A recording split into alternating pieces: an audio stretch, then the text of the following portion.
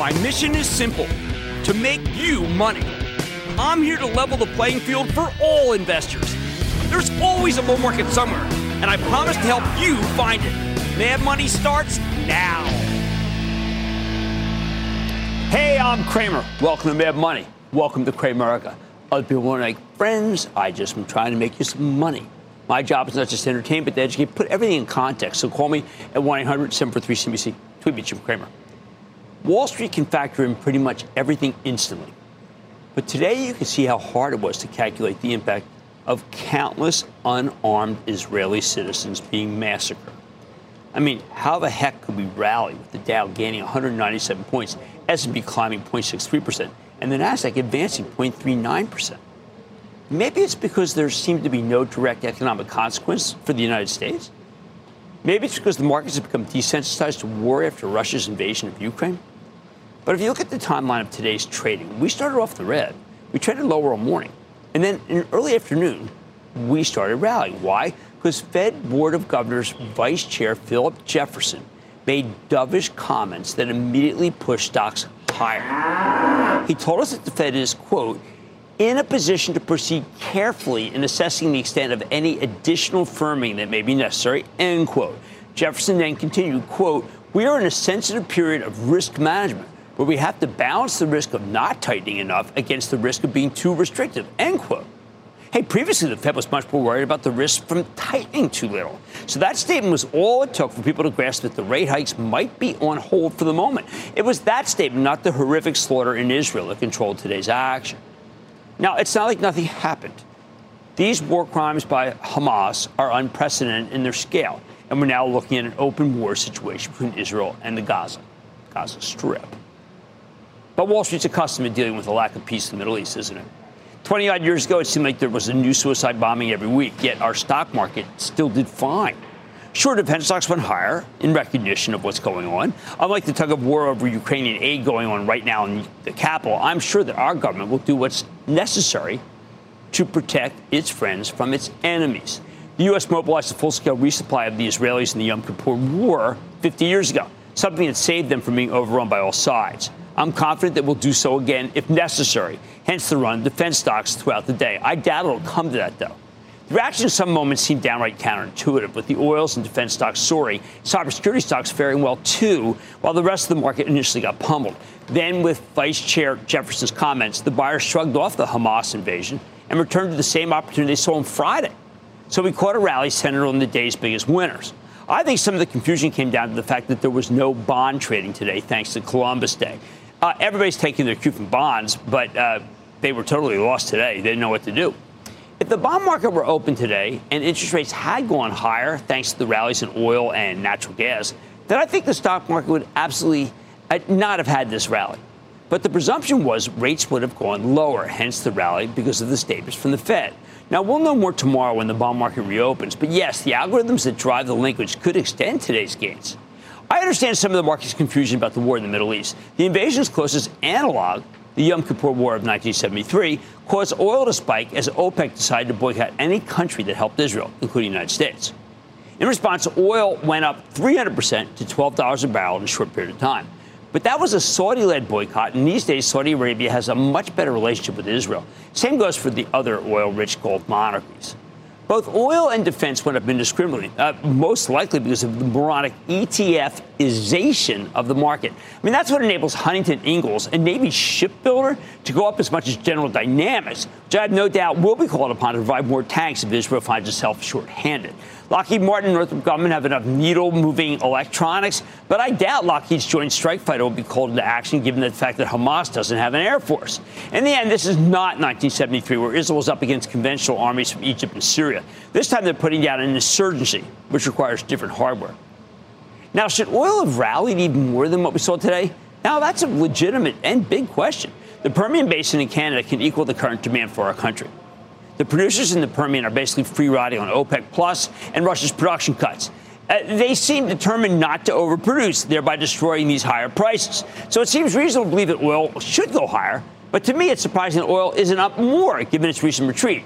That smacks more of the concern I had last week when I said that a huge part of the earlier oil rally was simply short covering. It's natural gas propelled by the catch-up trade because there's no cold weather to speak of that had an especially good day. Given that there are so few pure natural gas plays, let me point out again that the winner is Coterra, where CEO Tom Jordan told us on Mad Money that he's got plenty of oil and plenty of gas. But he was pivoting to natural gas because of his dollar cost. Since then, the gain in natural gas is about 27% in less than 2 months. It exceeds the gain in oil. Such a good call. What about the rest of the market? I found Jefferson's comments surprising because I was thinking that there'll be no cessation in the Fed's fight against inflation. Jefferson's comments gave a green light to all sorts of buying of tech, once again led by the Magnificent Seven. It is worth asking whether the extended rally in Apple maybe signals that the iPhone 15 is doing much better than expected, or certainly much better than the bears keep talking about. It is worth pondering whether Israel is just a distraction. I hate to say it like that, but at least from an investing perspective, it's not like Ukraine, which is a major source of food and caused sanctions against Russia, an important source of oil and gas. Ukraine represents 13% of the world's calories. Both oil and food, along with housing costs, represent the remaining holdouts in the Fed's battle against inflation. We often forget how much our inflation problem was caused by Russia's invasion of Ukraine. By contrast, Israel is one of our most important allies, but it's a very small country, so the financial impact is not that large, even as the symbolic impact is enormous. Now, I lamented the lack of bull markets last week versus, say, just a few months ago, before we realized that inflation was a lot more persistent than we thought and rates were much lower. The strength in the market overall remains in the companies with the best balance sheets, including the Magnificent Seven. Now, I'll give you more of the other winners from higher interest rates later in the show. It's a really good list. So is the market heartlessly indifferent to the pictures, the cries, the shooting of innocents at a concert that triggered massive retaliation? Let me put it this way.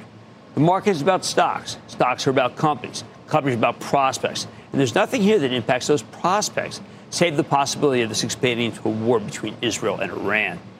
The bottom line, this is a situation where sadness begets more sadness, but no selling on its own, because Wall Street's much more interested in what we heard from the vice chair of the Fed on the eve of earnings season, and it cares more about corporate profits.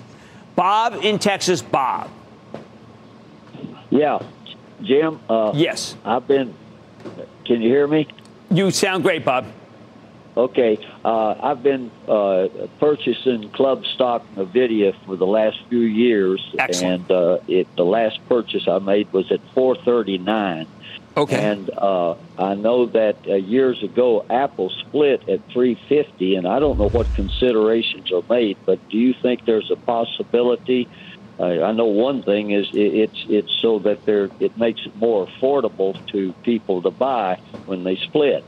Do you think there's any possibility that NVIDIA might split? Well, it's a great question, Bob, because you're absolutely right. I mean, I've been pro-split. A lot of the professionals just say, Jim, come on, you have one pencil, you break it into two. You have two pencils, you have a half pencil, half pencil. Here's the way I look at it, exactly the way Bob does. And I wish NVIDIA would split, but that's up to Jensen Huang and his team. And they play it very close to the vets and have given me no insight on what they might do. Can we go to Callaway in Tennessee? Callaway. Hey, Jim. How are you? I am good, Callaway. How are you? I'm great. Thanks for taking my question. Of course. I was curious. Since its IPO, ARM has stayed above its initial trading price of 51 and is now at a PE ratio of 106 almost. It's only slightly lower than NVIDIA's PE of 110. My question is, do we see this PE come down after the lockout period, maybe? And what is the fair value for the stock, in your opinion? Or great question. Should it actually have? Yeah. Now, here's what happened today. The vast majority of analysts recommended the stock.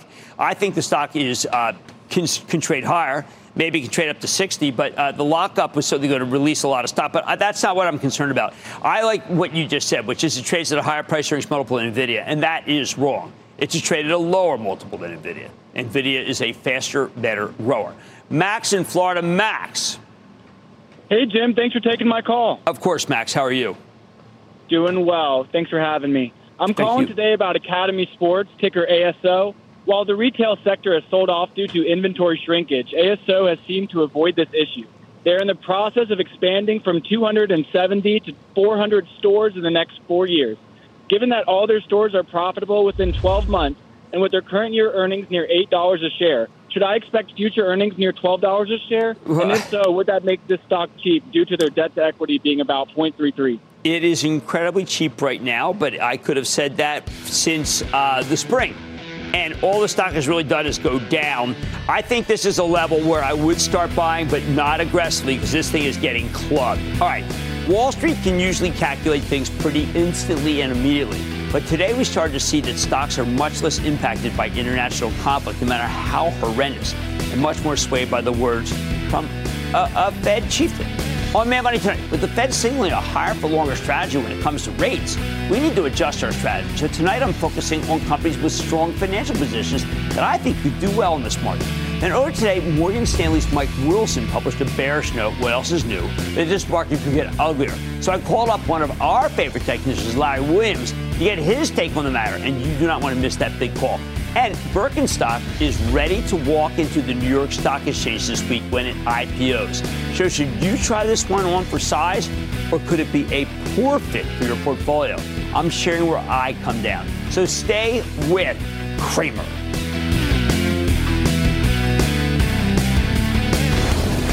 Don't miss a second of Mad Money. Follow @Jim Cramer on Twitter. Have a question? Tweet Cramer. #MadTweets. Send Jim an email to madmoney@cnbc.com or give us a call at 1-800-743-CNBC. Miss something? Head to madmoney.cnbc.com.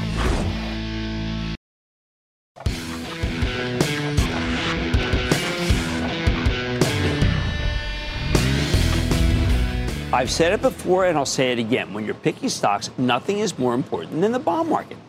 For the better part of the last 15 years, with interest rates at or near zero, it's really not something we've needed to worry about. But we're no longer in an ultra-low rate environment. With interest rates at their highest level in 16 years, and the Fed signaling that they plan to keep short rates higher for longer, we all need to adjust our strategy to find winners. Specifically, this setup favors companies that don't need to borrow money. Borrowing money has rapidly become much more expensive over the past few months. So if your business needs financing in order to operate at peak performance, I got to tell you, you got a problem. In the most extreme cases, it can be an existential problem. Does a company have so much debt that it might fold under the weight of its obligations now that refinancing has become a lot more costly?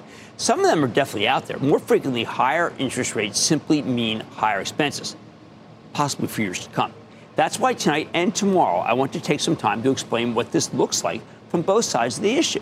Tonight, we're going to start with some companies that are now at an advantage thanks to their strong financial position. Then tomorrow, we'll follow up with some examples of the opposite, give you a look at certain sectors and individual companies that are now in worse shape thanks to their reliance on external financing. Now, the good news for tonight's challenge, picking the relative winners in this environment, is that a little over a week ago, Goldman Sachs' terrific chief U.S. equity strategist, David Kostin, just did much of the legwork for us. In his U.S. weekly Kickstart note, Invaluable, published 10 days ago, Kostin wrote that as cost inflation fades away, elevated borrowing costs are starting to look like the largest risk to corporate profits, meaning that if the profits go down, the stocks will probably go down. Now, on that same note, Kostin and his team highlighted a group of S&P 500 stocks that stand out because of their low vulnerability to higher borrowing costs. His team picked out 21 companies with a net leverage ratio below 1. What's that? Earnings before interest and taxes to interest expense, earnings before interest taxes to interest expense ratios, that means a division, in the top quartile of the S&P 500, and EBITDA growth variability in the bottom quartile. We're trying to find out who's the most solvent. Now, not all of the names that made Kostin's list are automatic buys. Some of them I don't like, because having a strong financial position might not be enough. There are some true cyclicals in here, and those that are not the kind of stocks shown in a Fed-mandated slowdown. Even though these are great companies, I want you to think payroll processors like ADP, Paychex, or trucking companies like J.B. Hunt are not for me. Now, I don't even like J&J because of its litigation risk. That said, many others are absolutely worth buying here. Now, I've limited a bunch more names to get ones I'm really comfortable with, and so that you can really focus on just a handful. This is very important. That was my own work. Let's take through them. Now, I want to start with one that was so obvious to me. It's Costco. It's one of the 6 names on Goldman's list with a negative net leverage ratio, meaning that they have more cash than debt. Regular viewers know that Costco is a longtime Cramer fave and a position in my charitable trust. Right now, it's one of the few retailers that's doing just fine, along with Walmart and Amazon. Crucially, while the rest of the retail is being eaten alive by theft, Costco's membership club model discourages professional shoplifters. I mean, you can't even get into the store without paying up for a membership. There are a million other stores that are a lot easier to rob. At the same time, when I see the company's big cash position, I think they might pay another special dividend. The last one was paid in late 2022. It's just a matter of when. Second, there's Cadence Design. Oh, I like this company so much. It makes software that helps semiconductor companies design their chips. We just had them on the show in May. I like this one because Cadence software has become almost mandatory in the semiconductor industry. They give their customers a huge competitive edge. Honestly, I'd like this stock in any market, but it looks especially good now that the semiconductor business appears to be coming out of its down cycle. Plus, it doesn't hurt that Cadence has more cash than debt. Hey, by the way, it's a good partner of NVIDIA's, too. Third, we got one of my favorite, BlackRock, okay? That's the largest asset manager in the world with some of your favorite ETFs, including the industry-leading iShares franchise. Right now, they're winning as money migrates into fixed income ETFs and mutual funds. They got a lot of heft there. I feel very good about this one, but given that BlackRock reports on Friday, let's see how they're doing. Next, two of the nation's largest drug distributors. What a business that can be. These were both on Costin's list, Cardinal Health and McKesson. Now, this is an interesting group because it's quite lucrative, but it's also an easy target for politicians looking for a scapegoat for higher drug prices.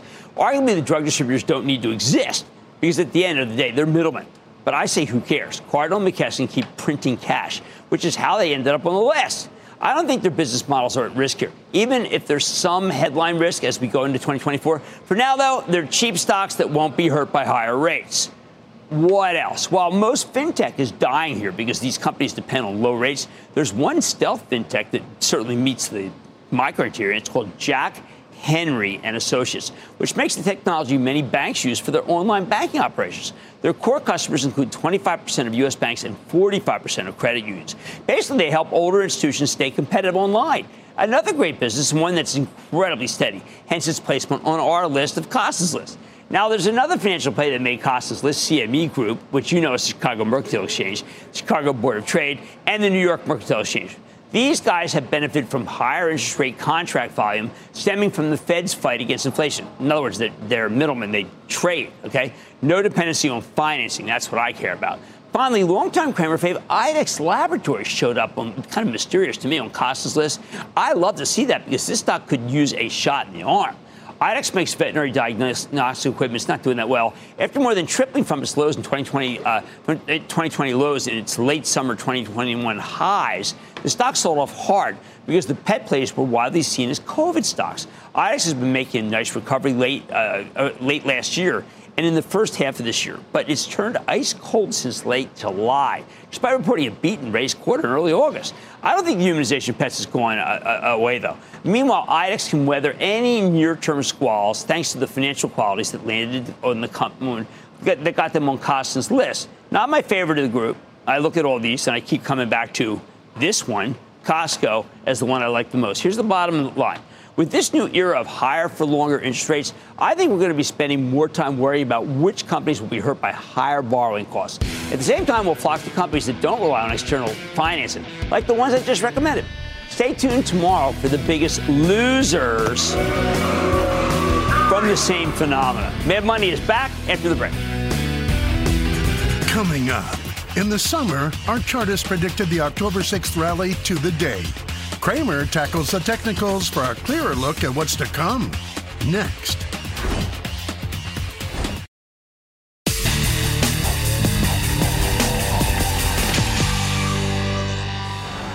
It would have been very easy to be negative at the start of today's trading session, with the price of oil soaring in response to the shockingly sudden war in Israel on all of those horrifying images of Hamas massacring civilians.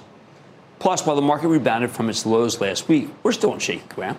Just this morning, Mike Wilson at Morgan Stanley published a bearish note arguing that the market's lack of breadth, the fact that very few groups are working, signals that things will get uglier. But we just spent last month working our way signally lower, and stocks finally seemed to find a bottom last week. So I'm not ready to throw in the towel. Mike Wilson says that in times of uncertainty, you need to consult the technicals, the charts. I agree with him. However, there are many ways to look at the charts, and some of them have a better track record than others.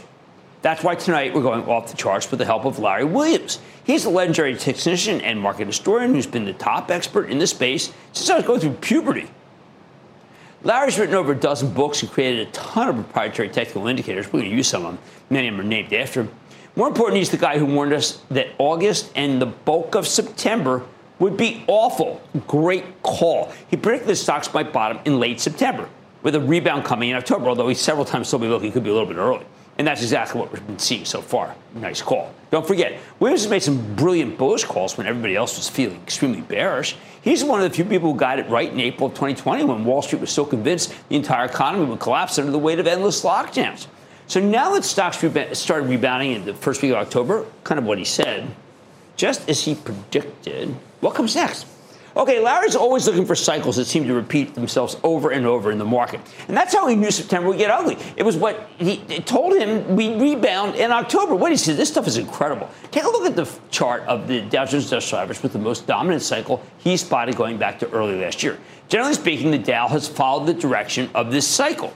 You can take a look. Look, you can see red goes up, then this goes up. What happens if you project the recent cycle forward? Get this. Check out the Dow going back to the beginning of the year with a cycle in red. Again, generally speaking, Williams points out that the cycle's been a good guide to where the market was headed. And this cycle has already bottomed. It suggested that the Dow will make a decisive turn for the better by the end of the month. So this is kind of what he was saying. He was like right here. Wasn't sure exactly when it would go up. Wanted to be early so that we'd be in. Let's really zoom into the Dow over the last couple months with the same daily cycle in red. Now you really see what we're talking about. Based on this pattern, Williams expects the market to be trading a bit of a range, a little range bound, okay, but with an upside bias before we get to a very powerful rally at the end of October. So stay in. Now, if you look at the Dow's weekly chart going back to March of last year, Williams points out that there's a longer-term 117-week cycle. This is dominated for a long time, and it usually does a good job of pointing out key moments where the index is likely to change its trajectory. And the 117-week cycle says that we should expect real upside action in the Dow starting now. Of course, it's not just the cycle forecast that make him feel constructive here. Williams also likes to take his cue from the Watergate investigation. That's my own view. And he likes to follow the money. See, Williams is often skeptical of what most chart watchers see as conventional wisdom. In his view, they're taking their cue from unproven chart patterns. Instead, he prefers to look for data. That's why I say he's a market historian, not just a technician. For example, the CFTC's weekly commitment of traders report, we call it the COT report, which shows you what small speculators, large speculators, and commercial hedgers are doing in the futures market. Small speculators are home gamers. Large speculators are money managers. And commercial hedgers are businesses, people in business that have a much more direct connection to the futures that they're trading. The commercials aren't making bets. They're executing a business strategy. And that's why Williams likes to watch what the commercial hedgers are doing in the futures market. In his view, they alone are the smart money. They must be followed. So take a look at this chart of the Dow Jones Industrial Average futures with the net long or short position of the commercial. You see this? We look at this, and then right here, notice Williams, okay, and the commercial hedgers down at the bottom in red. So this is what we're going to be focused on for a second. Even though you're constantly hearing bearish commentary about this market pretty endlessly, right? Williams points out that the commercial hedgers have been loading up on stocks of late. That's not an opinion. It is fact. Look at this. This is a genuine, huge buy by the people who are in the know. Right now, the commercial hedgers are net long the Dow Jones futures by 29,549 contracts, and that is real money. What does it mean when the commercials are this heavily invested? Well, look at the last 3 times that their net long position was at these levels. Okay? Look at this. 1, 2, 3. Well, I would say it pretty much called it. This is the best one. Each time it preceded a nice rally, although some of these rallies were a lot bigger than others. Sure, it's still a bullish sign. Remember, it's a agglomeration. We're taking an amalgam of different indicators. So why try to read the tea leaves of charts when we can cut to the chase to see what the smart money's doing? Larry was actually the first analyst to write about the commitment of traders report. That was way back in the 70s, and we know for a fact that it's withstood the test of time. Now, because market volume has fluctuates in the commercial net long or short position, it's an absolute number, not a relative one. Williams constructed his own commitment of traders indicators to make more equal comparisons over many different periods. Check out what this looks like with the weekly chart of the Dow futures. Now we're going back to 2017. That's important. It's going to take in some really interesting moments. The red line on the bottom is the Williams COT Commercials Index, the metric he created to gauge the stuff. Basically, it shows the level of bullishness among commercial hedgers based on the commitment of traders data. It ranges from 0%, where they're net not buyers, to 100%, where they're heavily long. Look at this.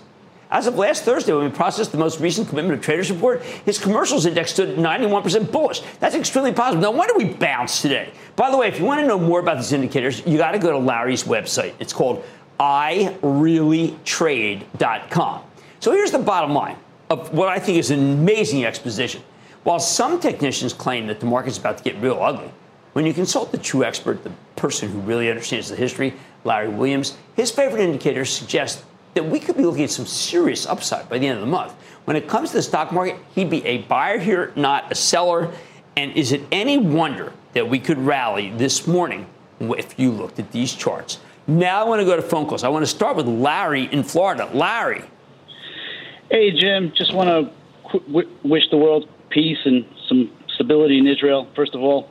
I want to thank you for all your advice. Jim, you have literally made me rich. No joke. You're very kind. You know, I met some people this weekend when I did my signing for my wife's Fosforo Mezcal, and a lot of people said that, and my wife just said that maybe I'm doing okay. It was really nice because my wife sometimes wrestles with the idea that I work too hard. I say I work for you, and it doesn't matter how hard I work. So how can I help? So I really appreciate it. Jim, one of my favorite topics you would talk about is what you refer to as accidental high yielders. Correct. This has been the cornerstone of my investment thesis. With a recent pullback, this Cramer favorite now garners a better than 8% yield. Jim, I'm ready to back up the truck on ENB. Tell me your thoughts. Okay, I think ENB's down a lot, mostly because I'm going to put it two parts. One was because the yield was no longer as good in terms of safety after the 5-year and 10-year and 20-year all exploded higher. But the other reason, I got to tell you, this is really what I'm most worried about. They made a deal. I want Greg Ebel to come on. They made a deal that I actually don't understand. They made a deal with Dominion. And I literally don't, I said I don't understand it. I was like, I can't get it. You need to have management come on and explain it better. They spent about 7 minutes on it. I need at least 15 to understand what the heck is going on. So Greg Ebel, come on, Mad Money. We would welcome you. How about we go to John in Virginia? John. Hey, Jim. It's really great talking to you. I'm a club member, and yes, first time caller. And I just first of all want to thank you for your advice and guidance, and for teaching us to be better investors. Well, thank you. I hope you'll be on the call Wednesday at noon, which will be a very important day. Yes, thank you. Yes, sir. And my question today is really on RTX. As you'll recall, is formerly Raytheon. Right. I started buying shares in the mid $90 range, and been buying a few additional shares as it's drifted down into the 70s. I think this decline was probably sparked by the Pratt & Whitney engine issue, but absolutely, maybe more insights on that. But in any case, they should have a pretty good book of business given the current state of world politics. And I'm just wondering what your take is on RTX's future. Well, I'll tell you, first, thank you for the kind comments, John. I did wonder whether the stock could even bottom at any price. We have found the price now. I now see when I bottom like that, I want you to hold on. Can't ask you to buy more, but I want you to hold on. And before I would have said, forget it, there's no level. Right? The favorite indicators of expert chartist and market historian Larry Williams suggest we could be looking at some serious upside by the end of the month. And this month itself will have an upward bias. When it comes to the stock market, he'd be a buyer here, not a seller. Now, much more Mad Money, including my take on the Birkenstock IPO. From On Running to Crocs, we have been all over the footwear stocks since we know you care about them. So where does Birkenstock fit in? I'll give you my take. Then there's always a bull market somewhere. And even in this tape, I've spotted a big one that can't be ignored. I'll reveal it. And all your calls rapid fire in tonight's edition of the Lightning Round. So stay with Cramer.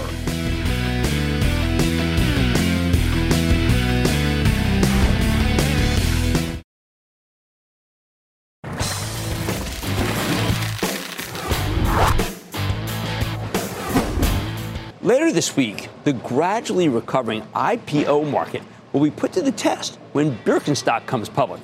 Yeah, Birkenstock, the German sandal maker, plans to sell $1.5 billion worth of stock, and I think this one is worth focusing on, both because it's big, but also more importantly because it's a little unusual. See, Birkenstock and its investment bankers are pursuing a pretty aggressive valuation by any standard. This weekend, Reuters reported that there's enough demand for the deal to come at the high end of the proposed price range. I was shocked at that. That's $49 per share, which would imply a market capitalization of just under $10 billion. Hey, that's more than double what Birkenstock's current private equity owner paid to acquire it just 2.5 years ago. Do you think it really increased that much in value? Long story short, if you want to buy this stock after it comes public, you really got to like this story plenty. Otherwise, it is just simply unjustifiable. Frankly, it's almost never a good idea to buy something right after the IPO. I know people are going to do it. I wish you won't. People are going to use market orders. I wish they wouldn't. You typically get a better price if you just wait until it cools down. But that goes double for Birkenstock. this year's other big IPOs were deliberately underpriced to get people interested. That is not the case here. See, we're starting to progress. So what's the story? Everybody knows Birkenstock's the ultimate hippie brand turned yuppie brand. These things have seen a surge of popularity in recent years, in large part because of the pandemic. That won them a whole new generation of customers, including my wife. Of course, there's no way to tell if there's a permanent thing or if it's just a fad. We know younger people's tastes can quickly change. You know, they're like... That said, Birkenstock's been putting up some truly magnificent numbers, great growth, solid profitability, margins headed the right direction.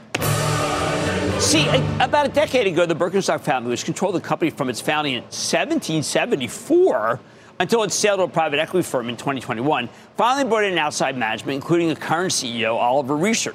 He's the new team professionalized the business, and growth soared. In 2021, Birkenstock put up 32% revenue growth. In 2022, it was 29%. And for the last 9 months, ending in June, it was 21%. Now, let's talk about the private equity owner here, L Catterton, which is partly owned by LVMH. That's the French luxury goods colossus. Since buying Birkenstock in 2021, L Catterton and LVMH have aggressively promoted the brand, including 2 collaborations with Christian Dior. That's another LVMH property. It's worked. From 2020 through 2022, Birkenstock's average selling price grew at a 16% compound annual clip, while average selling prices were up another 15% in the 9 months ending this June. But there's a flip side to these numbers. While Birkenstock put up terrific revenue growth thanks to higher prices, their unit growth is a lot less impressive. It's up just 5% year over year in the 9 months ending this June. That's not something you want to see as the global economy slows down. Something that's going to make it harder for them to keep raising prices. Something you should be very worried about. What else? Birkenstock's got big expansion plans in Asia, which currently is a tiny part of the business. Asia Pacific, the Middle East, and Africa only make up 10% of sales. I honestly have no idea how that's going to go over. But LVMH has been incredibly successful at growing its brands in China. Check the positive on this one. The other thing the company's done is expand its margins, and not just through price hikes. They've rationalized their roster of wholesale partners, grown their own direct-to-consumer business to cut out the retail middleman, and cleaned up the supply chain. As a result, Birkenstock's gross margin has expanded from 55% in 2020 to 61% now. Between the revenue growth and the margin expansion, Birkenstock was able to put up impressive earnings growth from 2020 through 2022. Although their net profit was down 20% year over year in the 9 months ending this June, I'm calling that a little worrisome. See pros and cons. What else do you need to know? Okay, because this is a private equity IPO, less than 11 million shares are being sold by Birkenstock to raise money, with L Catterton selling 21.5 billion shares to take profits. Even after the deal, the private equity firm will still own 80% of the business, so they're the controlling shareholder for certain. Like so many private equity outfits, they loaded up Birkenstock with debt. Company used some of the proceeds to clean up its balance sheet, but it's still not going to be great. That's a real drag on profitability going forward. Doesn't help that a huge chunk of this float is floating rate debt, which is the last thing you want when rates are soaring. However, I still expect Birkenstock to have an explosive IPO. See, this is an iconic brand, and much of its shares are already spoken for. Remember what I said? It's going to open up too high? Of the $1.5 billion offering, $325 million worth of stock will be bought by the Arnault family. They're the main owners of LVMH, really smart people. That's somewhat encouraging because it indicates the family wants to stay involved with the business, even as their affiliated private equity firm, L Catterton, begins its exit. And this is what something is going to be used to combat any things I talked about that were negative.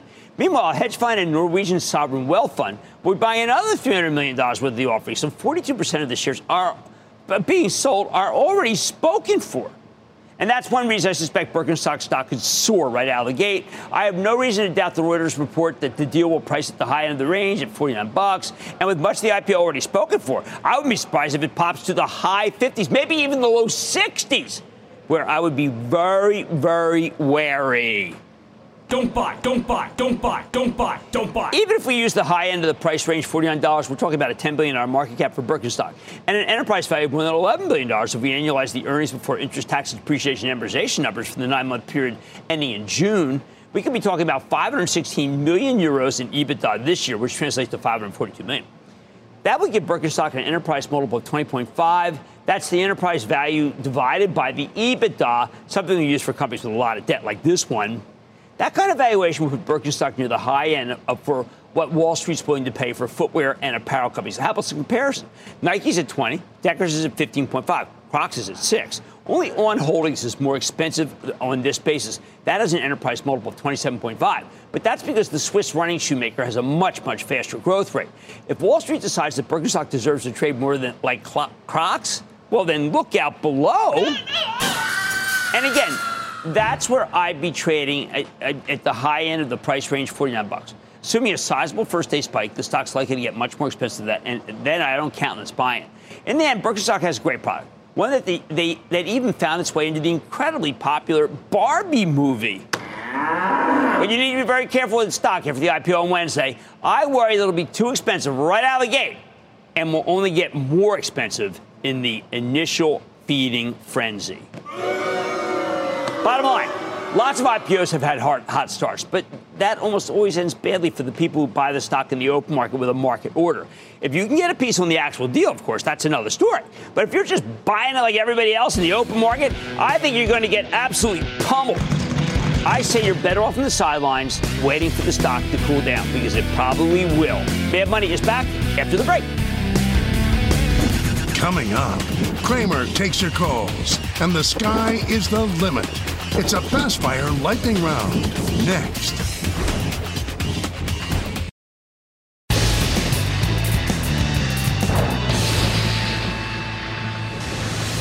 It is time. It's time for the light round.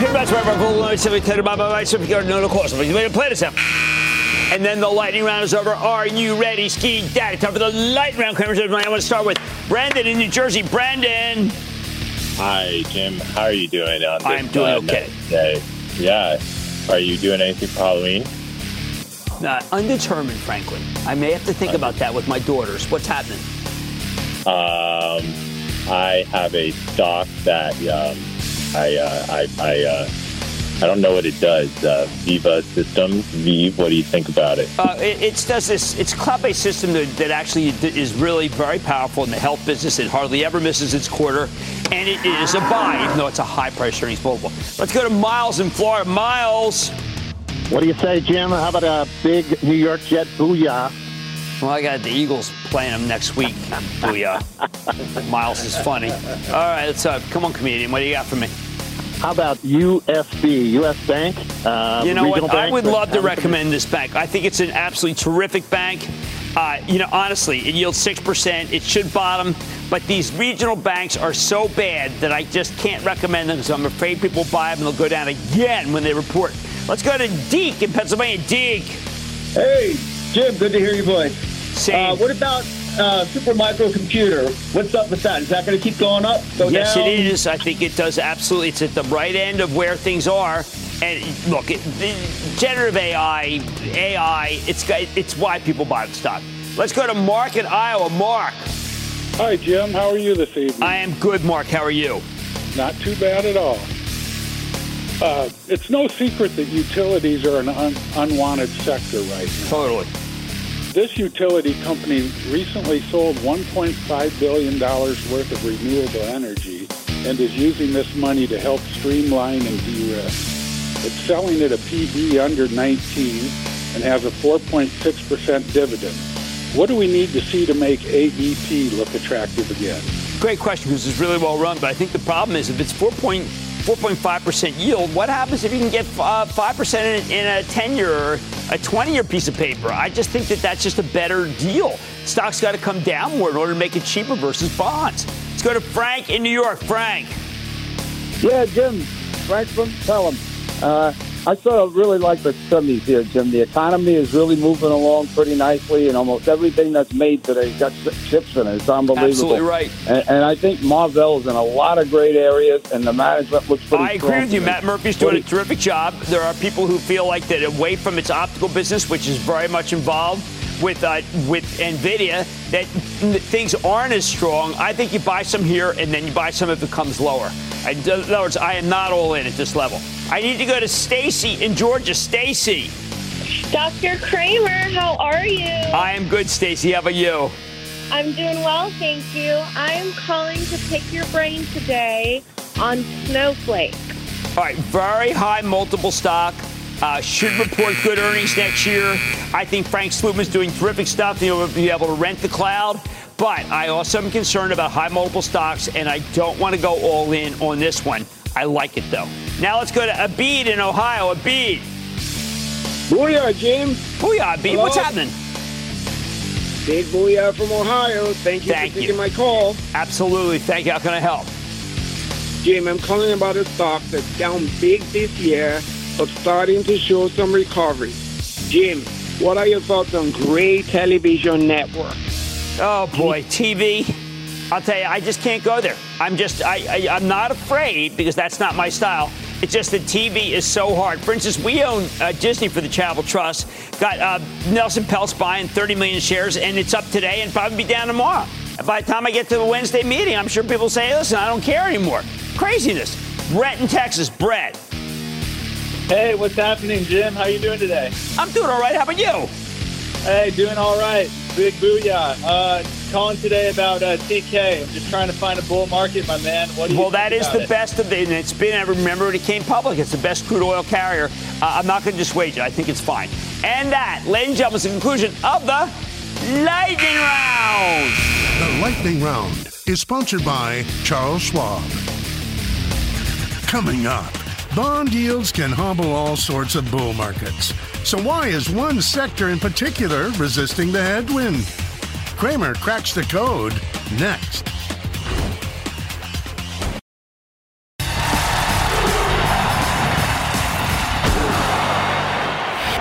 Last week, I talked about the destruction of so many bull markets thanks to the collapse in bond prices and spiking yields. What I didn't talk about was the emergence of one of the greatest bull markets of our era, the bull market in cybersecurity. For the longest time, it seemed like the actual consequences of being hacked were obscured by the success of our systems because we stopped hearing about them. But then the SEC issued a ruling in July of this year saying the companies now have 4 days to reveal a hack. Just 4 days. Ever since then, we've learned that these data breaches are everywhere, and they're much more costly than we thought. Just consider the list. 2 weeks ago, Johnson Controls revealed that it, quote, experienced disruption in portions of its internal information infrastructure and applications, end quote. The company assessing the damage, including whether the hack could impact the timing of the results. They're not done yet. Hey, by the way, Johnson Controls has a number of contracts with the federal government, including Homeland Security. MGM and Caesars both got hacked. Caesars paid the ransom. The bad guys initially wanted $30 million, but settled for about half that. MGM didn't pay the ransom and ended up taking about a $100 million hit as check-ins and mobile applications were hobbled, among other things. The worst hit, though, was Clorox, which gave us an earnings warning that took the first fiscal quarter's numbers down drastically, all because of processing delays and significant product outages. Making things more ominous from the verbiage of the statement, it didn't even seem like they're finished rooting out the hackers.